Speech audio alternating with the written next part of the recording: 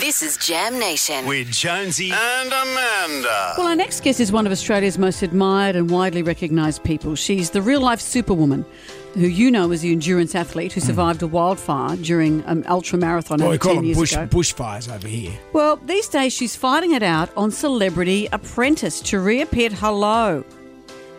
Hello, thanks for having me, guys. Although, Turia, when you were running through that wildfire, you didn't care what it was called, did you, at the time? So I apologise for that. That's so fine. Look, it's always good to get things right. Yeah, let's not worry about semantics. I'm on fire here. How did you feel when they approached you about this show? Because it looks tough. You've got to ask friends for money. You've got to tell fellow people that you don't like them. It's not easy. No, it wasn't. It definitely wasn't easy. And when you watch the episode, I think a lot of the time it doesn't show all of the work and effort and time that goes into preparing for one of the tasks.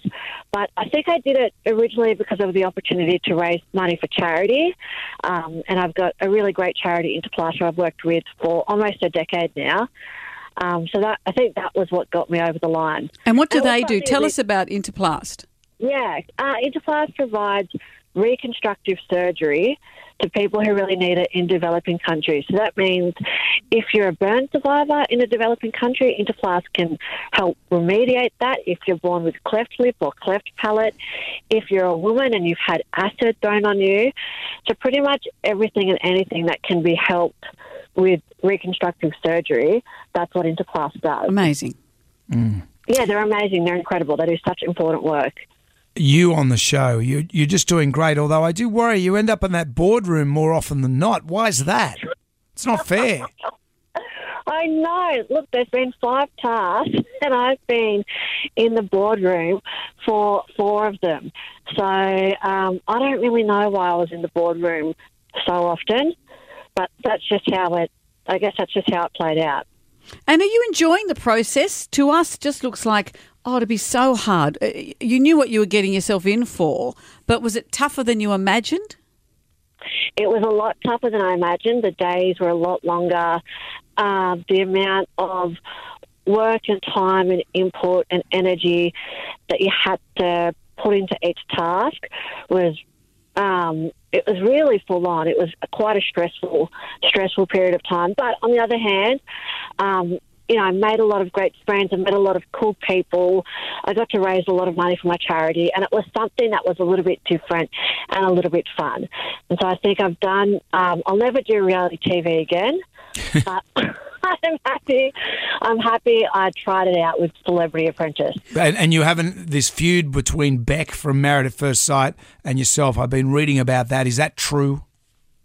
No, I don't think that's true. Well, when you're project manager, you have to choose 2 people to bring into the boardroom with you. That's the rules of Celebrity Apprentice. Mm. And when I came back in, I chose Beck and Gamble.